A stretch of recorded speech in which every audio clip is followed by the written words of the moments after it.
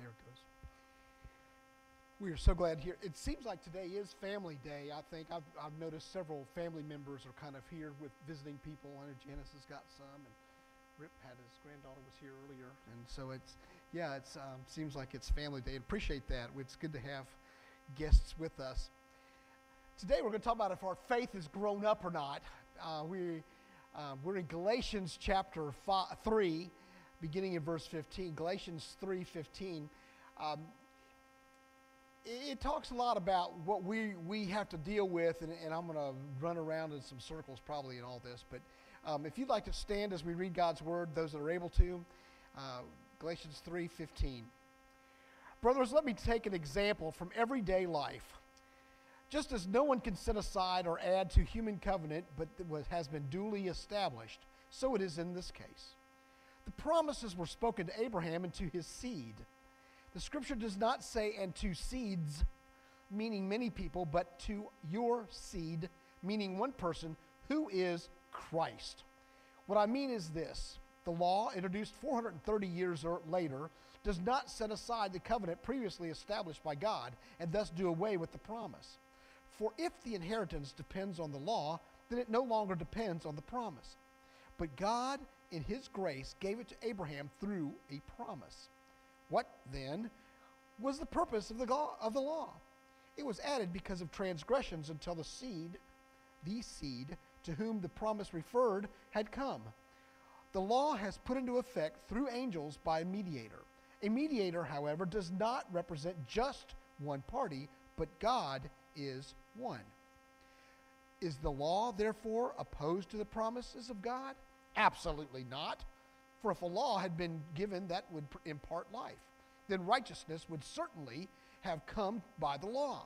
But the scripture declares that the whole world is a prisoner of sin, so that what was promised, being given through faith in Jesus Christ, might be given to those who believe. Before this faith came, we were held prisoners by the law, locked up until faith should be revealed. So the law has put in charge to lead us to Christ, that we might be justified by faith. Now that faith has come, we are no longer under the supervision of the law. You are all sons of God through faith in Christ Jesus. For all of you who were baptized into Christ have clothed yourself with Christ. There is neither Jew nor Greek, slave nor free, male nor female, for you are all one in Christ Jesus. If you belong to Christ, then you are Abraham's seed and heirs according to the promise. May God bless the reading of his word. When we were children, some of us still, we have to have boundaries. Now, it's important as parents to remember to keep rules simple and consequences for those rules broken. Our little dog, Chewy, has a collar that he wears that will give him a little zap if he goes out of his boundaries in our yard. Now, this is really to keep him safe from going into the road. He is not fond of it when he wants to chase the mailman. He likes to chase the mailman. He lives for that time of day. Luckily, he's learned where his boundary is, and so has the mailman. And the mailman will drive and kind of stop and let him chase him back and forth in the yard right there. That's his fun for the day. But he gets a zap if he goes out of those boundaries. Now, as he's grown a little bit older, we can forget to put the collar on, and a lot of times he will not go out of the boundaries because he knows that's where he's supposed to be. Matter of fact, we'll take his collar off and say, you want to come for a walk with us? And it takes him a lot of coaxing to go past what he knows are his boundaries. That's how we are. We have our boundaries. We give our children boundaries. We ourselves have been given. The law gave boundaries. And the scripture shows that law had been given there for us to know our boundaries. And we, as children, we need to have clear-cut boundaries, or we, like sheep, will go astray. And you know that's true, because we do, even when we know the boundaries. It tells us that the laws or the rules or boundaries are like an escort for children. In the Greek time, they had a tutor or something would be like the escort for the child to take them back and forth to school. Why? To keep them safe, so that people wouldn't come and get them or whatever. We kind of seem to have that nowadays, it seems, where we need to accompany the children or be an escort to kind of watch out so that nothing happens to them. It's there to what? Protect them. Just like that collar is for Chewie, it's there to protect them. It's not there to be mean to Chewie, though sometimes we want to, it's not there for that reason. The reason is totally to protect him and to keep him from going off somewhere else and bothering people and all those. The deal is this. Jesus came so that we could grow up. Oh man, do I have to grow up? We don't want to. Our faith cannot stay caught up in childhood behavior and rule following. You see, he's trying to tell us we don't have to go and say, no, wait a minute, now what was the rule on that? How does that work? And as we get older, the rules kind of change because things are no longer as black and white as we would like them to be. That's good and it's also bad, right? We'll give an example. We'll give you some examples here. We're going out to dinner and we want a glass of wine with dinner. Is that okay, or is it going to cause little ones to stumble? I, as pastor, have always said I don't drink wine, I don't drink, I'm just not me, okay? And I sat in front of a group of young people, young adults, and said that, yeah, no, I don't drink, because I said if I did that, I went and I looked at them and said, how would you feel if you walked into a restaurant and I had a glass of wine or a beer in front of me? And they just looked at me like I was from outer space. What are you talking about? It would mean nothing. However, if I went to a senior adult class and said, well, how would you feel if you walked in the restaurant and I had a beer or a glass of wine? They would think less of me. They would not respect me as much. So is it right or is it wrong? You get to decide yourself. You're a grown-up. You see? Another one kind of with that hits home a little bit more, hats in church. What if you wore a hat in church? Some people go, what? What hat in church? Let me tell you, at Rosemont, you better not know wear no hat in no church. We had a few senior adult guys that would come and flip it off your head or do whatever. But you see, 30 years ago, 40 years ago, 100 years ago, hats were for what? Work. Kept the sun out of your eyes, kept things. It was a thing. You took it off when you went inside buildings. That was what it was. Hats today are part of a fashion statement.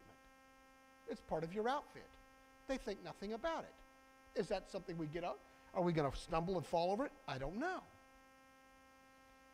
You see, we have things that cause others and cause trouble. What about always telling the truth? Now, we should always tell the truth, right? Okay. Does this outfit make me look fat?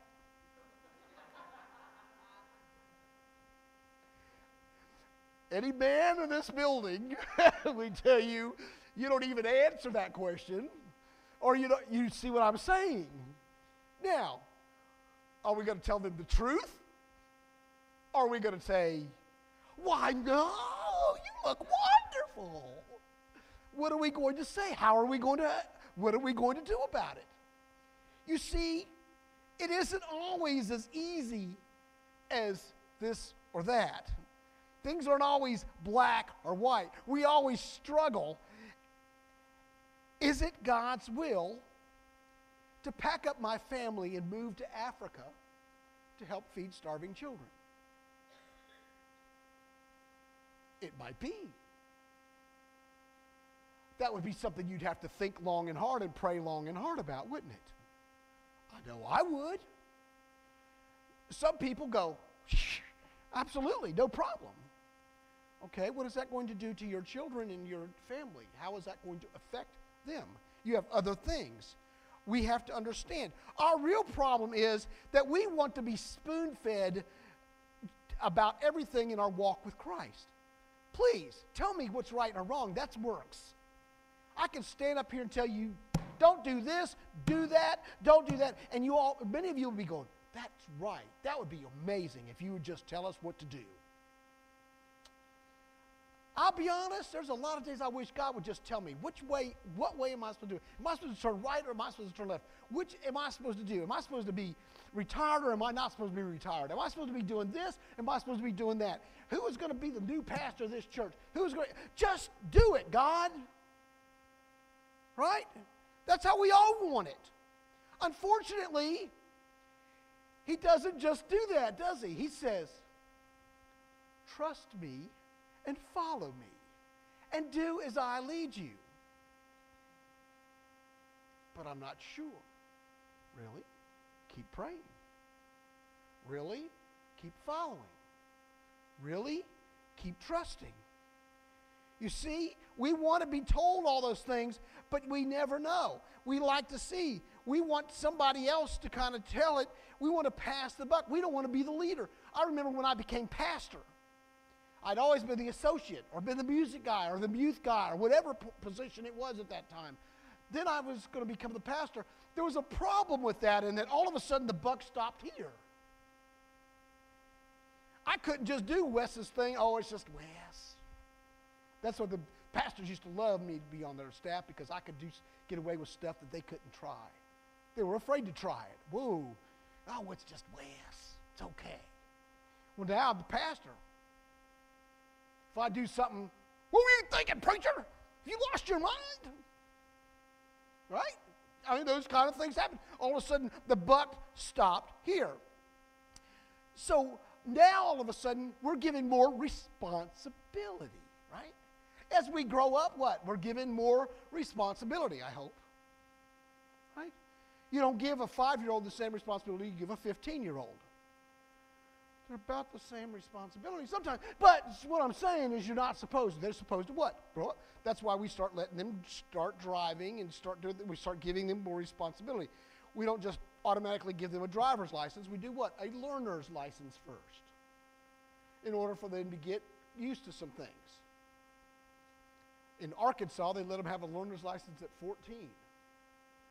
I about freaked out because I have a 14-year-old granddaughter in Arkansas. And yes, she has her learner's license.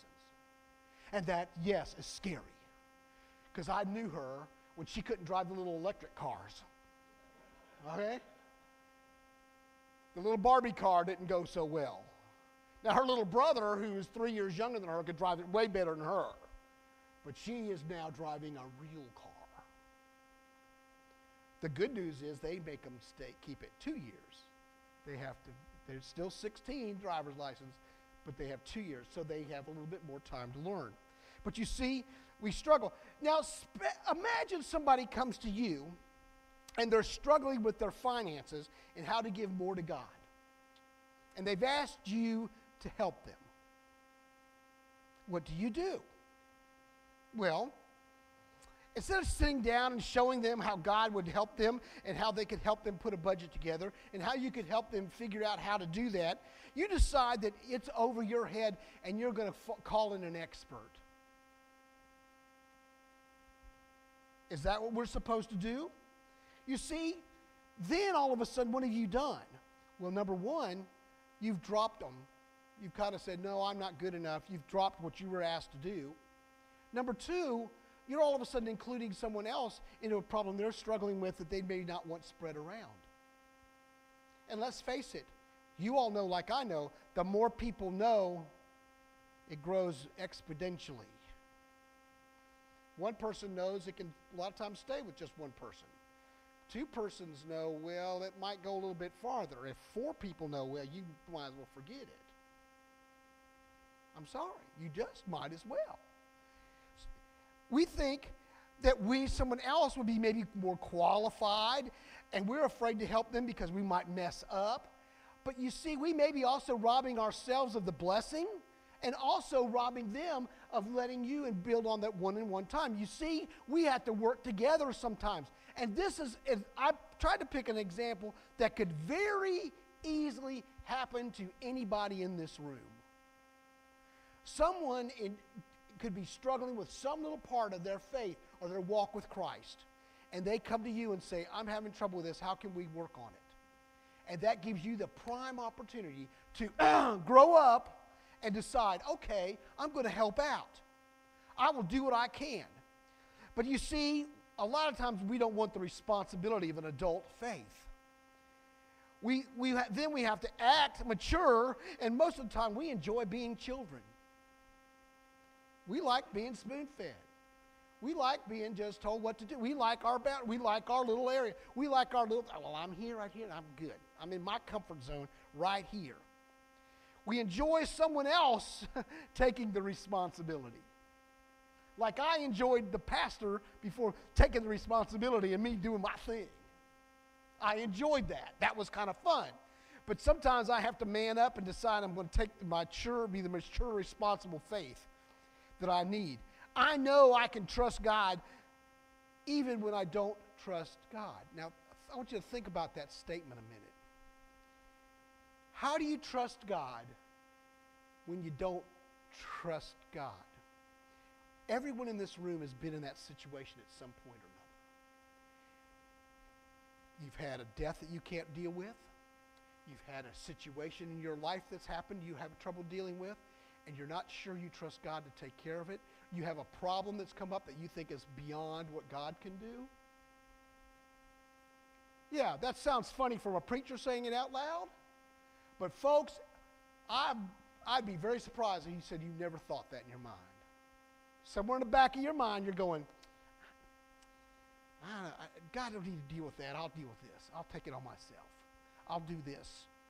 You see, all of us gets to the point that we are not sure if we can really trust God with that situation because we're afraid of what he might tell us to do with that situation. It's a tough one. It's always tough. We feel like he is telling us to go and talk to some person that maybe has been missing from the group for a while. And you find out when you go to visit that person that they're kind of crossways with the preacher because the preacher told them to be at Sunday school on time. So now all of a sudden you've got to deal with a situation of how do I get that person back and still support my pastor and do both at the same time? That's a difficult situation.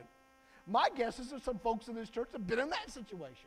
Because let's face it, folks, people get crossways with their preacher at times. I've been a preacher. I am a preacher. I know this is a true statement. I have been crossways with people in my lifetime more than once. Most of the time, it's a misunderstanding. I would say 90% of the time. Sometimes it's, I just ticked them off. They didn't like what I said. They were upset. What do you mean you want me to come to church when I'm supposed to?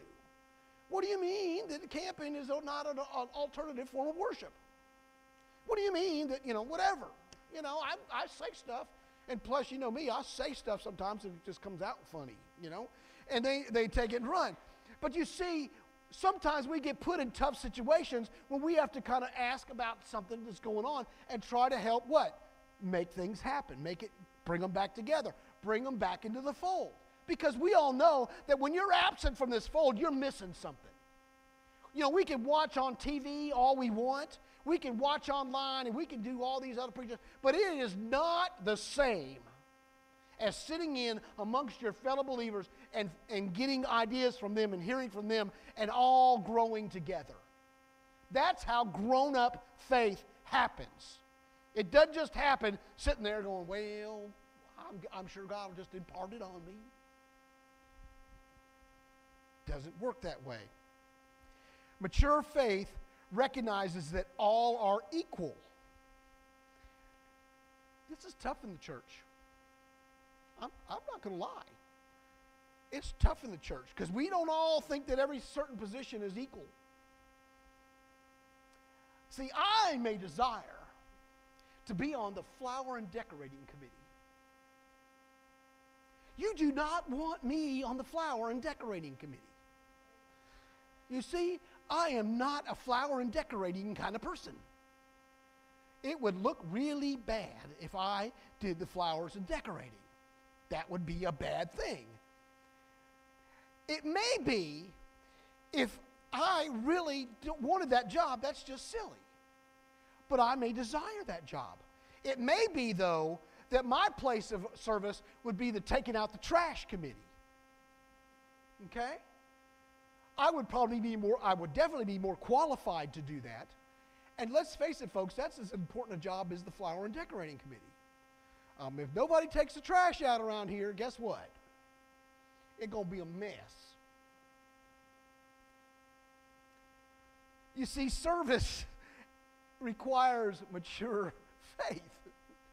Because not all jobs are glamorous. Not all jobs are the one you want to do. Not all jobs are as prestigious as being chairman of deacons. Isn't that right?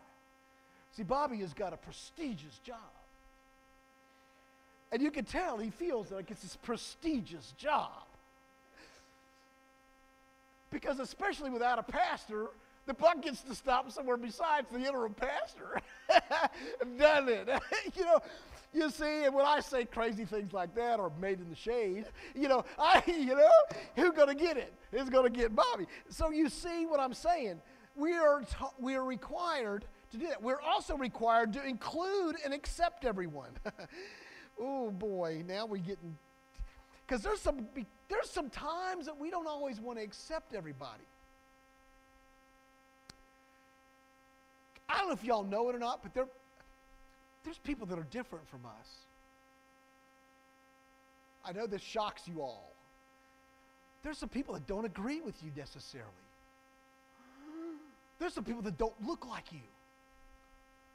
What? What are you talking about?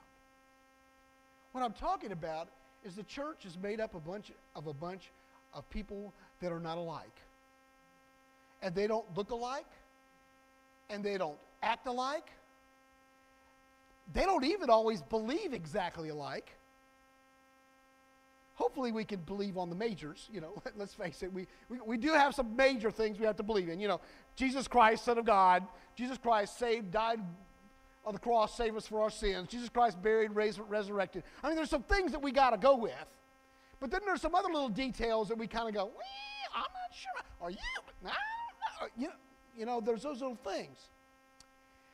They might not even vote like you do. Oh, now, wait a minute, Wes. Now you meddling. Folks, there are going to be some independents in heaven. Folks, there's going to be some libertarians in heaven. There's going to be some Democrats in heaven. And there's going to be some Republicans in heaven. Believe it or not, there's probably going to be some Green Works people that, what was Nader, the Green Party or something. There's going to be some of those in heaven. You see, folks, a lot of times I'm not sure, but us Christians, Baptists, Southern Baptists, whatever, are not sure about that statement. I've done crossed the line. We have to be the ones that have mature faith and trust in God to take care of whatever differences those may be. And we have to count on our Lord to take that. You see, it's not easy to have grown-up faith. It causes us to put Christ and His work ahead of ourselves. It puts us in a tough situation sometimes, and we have to trust God and leave our egos at the door. Every time I deal with a married couple, or a couple come to me to get married, I talk about women are security-driven, men are ego-driven. Now, I know that's generalizing, and you all can take that and run all you want. But I'm going to just tell you, most men, their ego is a big thing. Now, I don't mean I'm all that ego. I'm not talking about that ego. It's I'm doing my thing, doing that. When the woman goes and says, well, my dad would have done it better. Okay? Whether he could or not, that chips at his ego. Women, security driven. When a man says something about, well, my mom didn't cook it like that, she feels like you'd rather be home living with your mom. Well, we know that ain't the truth. But you see what I'm saying? We have to leave our ego at the door. And for that will make our faith mature. We cannot do this, however, on our own. Our trust in God and our trust in Christ will lead us to the way. He will lead us in the growth. He will help us to be grown-ups. So welcome to the adult world. We are now there. We have to trust him and follow him. And he will lead us and lead the way. Let's pray. Father, we thank you for your word and what it teaches. Help us, Lord, to let our faith mature and to trust you to show us the way each and every place we go, everywhere we go. We love you and we praise you. We thank you for your presence in this place. Show us, Lord, who you are. In Jesus' name, amen. This is our time of invitation. We invite you to come. If you'd like to receive Christ as your Savior, this would be a great day to do that. If you'd like to unite with Forest Heights, this church is a wonderful fellowship. Would love to have you. There may be any other decisions you need to make. This is your time as we sing.